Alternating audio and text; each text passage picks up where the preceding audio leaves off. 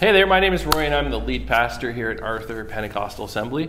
And today you're joining us for the fourth part and final part of our series called Four Cups.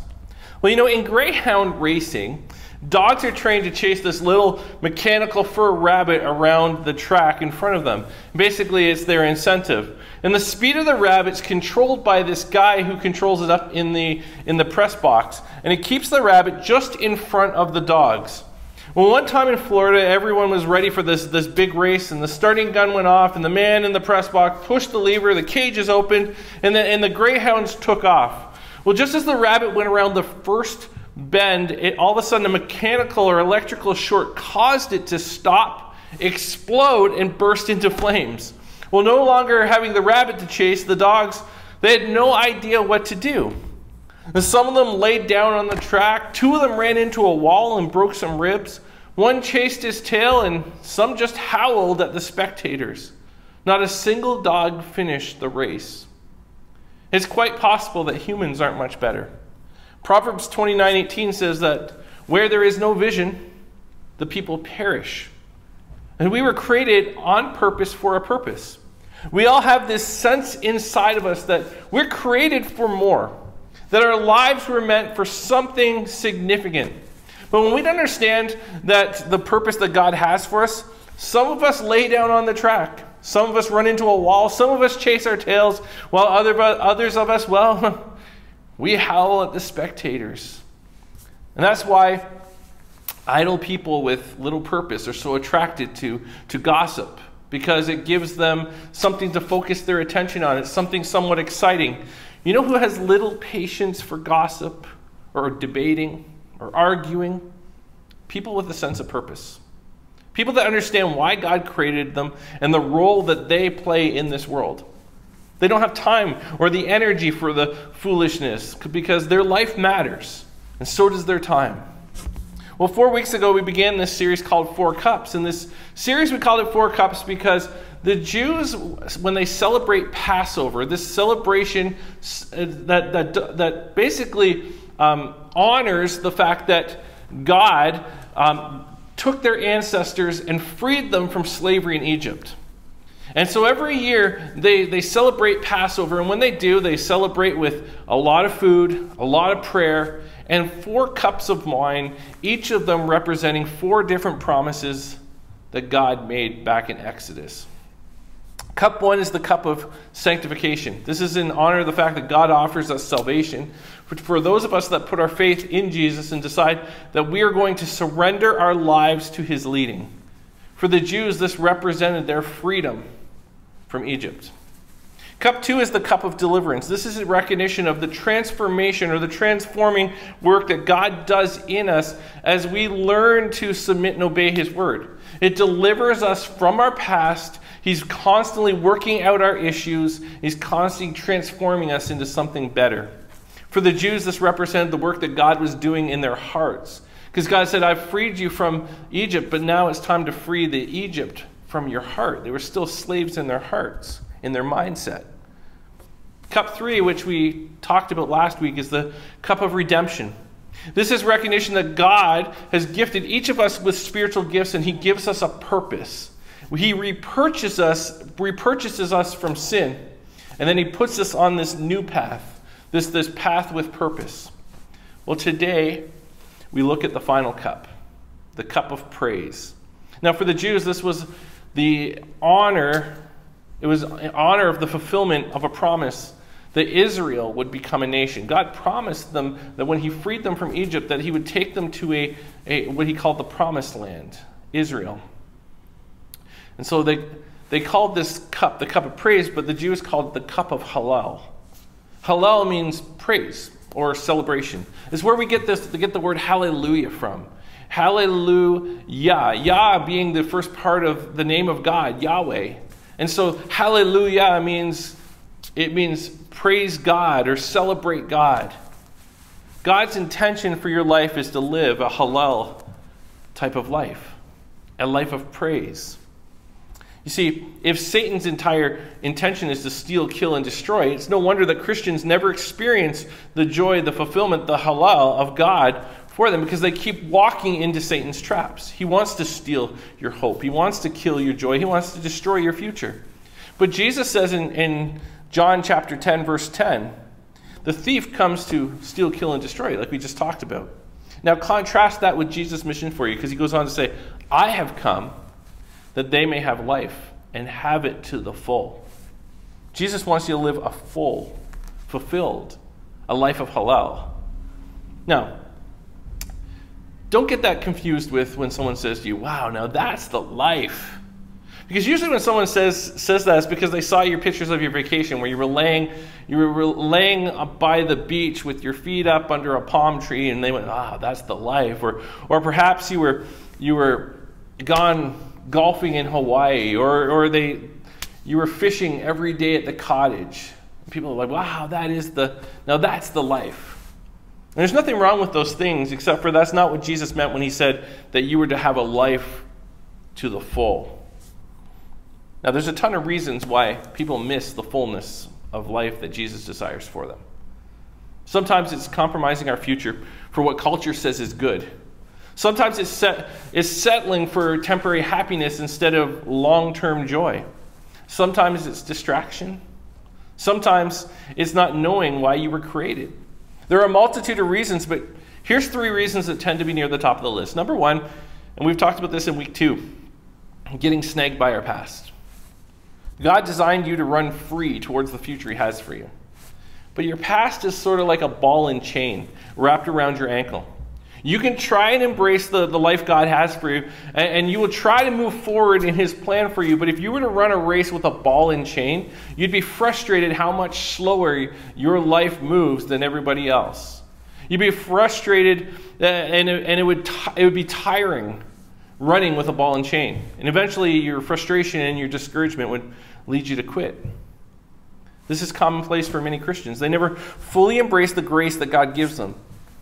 They have dreams, or if you talk to them, they once had dreams. They try to seek God's will, but eventually they settle for that Christianity is just going to church, because the weight of their past regret and shame and sin is just too much to keep carrying. Number 2, sometimes we let culture define us. If you're not careful, culture that is always changing based on whims will try to redefine you. You will let culture dictate whether you have value or not. But a culture that's constantly redefining what morals are to allow for their sin, a culture that redefines what marriage looks like, a culture that redefines what's acceptable will eventually call you unacceptable unless you compromise your values. And the third one, and this is where we're going to kind of land today, we're going to focus on, is we try to do it alone. We often think that it's noble or brave to try to seek God's will on our own. But God's life, his plan for you, a life of fulfillment, was never meant to be solo. You were never meant to do it in isolation. You were literally created by a God who is 3 in 1. God the Father, God the Son, and God the Holy Spirit. You were created by a God who created the universe and the stars and the earth, and then God creates man. And he says it's not good for man to be alone, so he creates woman. From the outset of time, you were designed to be in relationship. You weren't meant to pursue God-given destiny alone. You need people around you that are moving in the same direction as you, and people that will pray for you when you're discouraged, people that will encourage you to keep going, people that will not let you give up when you start to get inside your own head. You need a spiritual family around you. Let me ask you this question. When was the last time that you sincerely sensed God's pleasure for you? When's the last time you felt like God was pleased with you? There's a scene in the movie Chariots of Fire. It's an older movie about runners, where the main character, Eric Liddell, who's a runner, says at one point, I believe that God made me for a purpose, but he also made me fast, and when I run, I feel his pleasure. When was the last time you felt like God felt your pleasure? It felt like God was pleased with you. I think about the times when I was a kid and played baseball, and I'd hit a home run, and I'd see my mom cheering in the stands. She never missed a game, and there's this great feeling when someone that you love is pleased with you. I have the highlight of my son Mason's first touchdown he ever caught. and it's fantastic. But the audio portion is basically my wife screaming the entire time. There's no doubt when he didn't even have to look into the stands. He could hear her, that she was pleased. But we're pleased with our kids not just in victories. I'm pleased when I see my kids sacrifice for the sake of others. I'm pleased when I see them give to the poor. I'm pleased when I see them encouraging, when I would see them encouraging a classmate that others used to pick on. When my daughter Janelle graduated from grade 8, she's in university now, but when we went to give her a grade 8 grad gift that we had planned, and she asked us, whatever you were going to spend on the grad gift, can you donate it to me towards creating care packages for homeless people in Toronto? And she had this plan. This is what she wanted to do for her grade 8 grad. She wanted to put together care packages of all kinds of essentials for people on the streets. And she had some businesses donate towards this project. And in each of those packages, she wrote a handwritten note letting the people who received the package know that they are loved and that there's a God who cares about them. And so as we drove her around Toronto, and she would jump out of the car and she would hand them out, her mom and I were pleased, to say the least. Her mom with tears running down her face. When was the last time you felt like God was pleased with you? This is the spirit of the cup of praise. Let's look at a verse that we've read each week. It's Exodus chapter 6, verse 7. It says, I will take you as my own people, and I will be your God. One of the first things God points out is, I will take you as my people, as a collective, as a family. See, I believe you need to be connected to a church family. And there's this push, and COVID has likely accelerated this, that we can take care of our own spiritual part of our life, and we can do it alone. That church isn't that important. I don't need to be involved in it. And listen, I understand if you're physically not able to be in church right now or at all, you still need people around you. But many of the times we miss church for lesser things.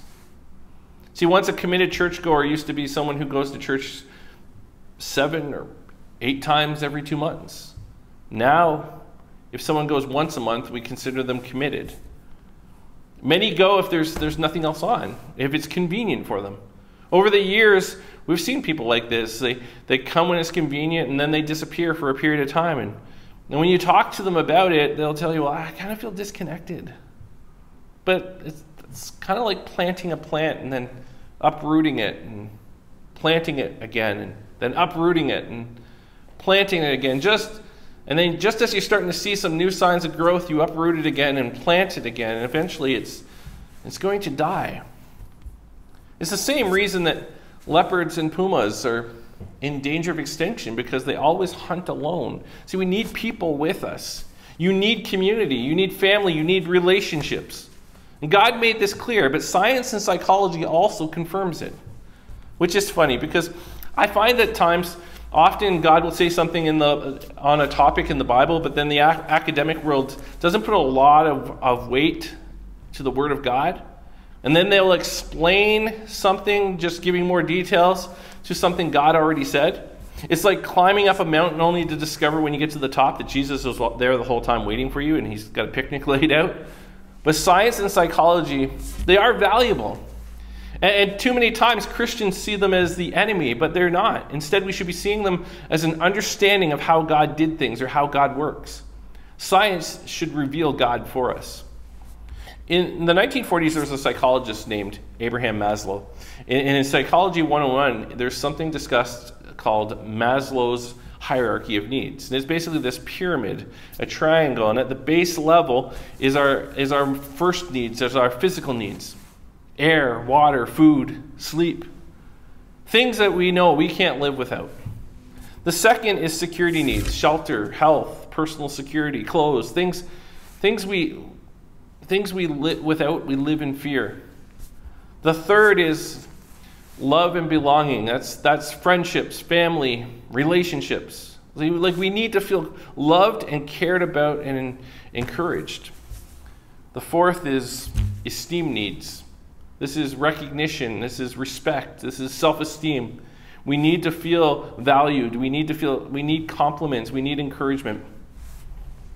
See, these first four are what they call deficiency needs. These are the needs that we need met on a day-to-day basis, and these are the needs all of us have. But the last level of the pyramid is a need that shows God's intention for us to live a fulfilled life. This one's called the cognitive need. This is where our wonder and our questions come from. This is where we're constantly trying to grow our knowledge. You know, it's estimated that the average kid between the ages of 2 and 5 will ask 40,000 questions. If you have a 2 to 5-year-old, it may have felt like they asked all of them yesterday. But we have a need to understand. We have a need to grow our knowledge. But years later, scientists discovered that there are actually higher levels. They discovered another level they labeled the aesthetic needs. It's the need for beauty. It's the thing that drives us to want to stand by the ocean and just view its majesty. It's the need to want to view the mountains. It's the reason why we paint a wall and hang a picture. It's the reason why we landscape our yards, because we need beauty. But then there's another above that, and it's called self-actualization. This is our need to understand why we exist, why we were put here on this earth. And that seemed to be the end. That seemed to be the last level, but psychologists recently added one more level, and this is so important. Remember, this isn't a Christian study, this is basic psychology. The last level is transcendence needs. This need is beyond discovering why you exist, what your gifts and talents are. This is where you have this need to use your talents to help others, to make a difference. And this is it. God hardwired every human with these needs. I say all that to say that when we get to the top of the triangle, God's already there saying, I know you have these needs. And these needs can only be met through me, through community. Ultimate fulfillment comes from being part of a family where you make a difference because God is on your side. Let me end today with 3 simple thoughts where Hallel intersects with purpose and God's will. It begins first with a calling.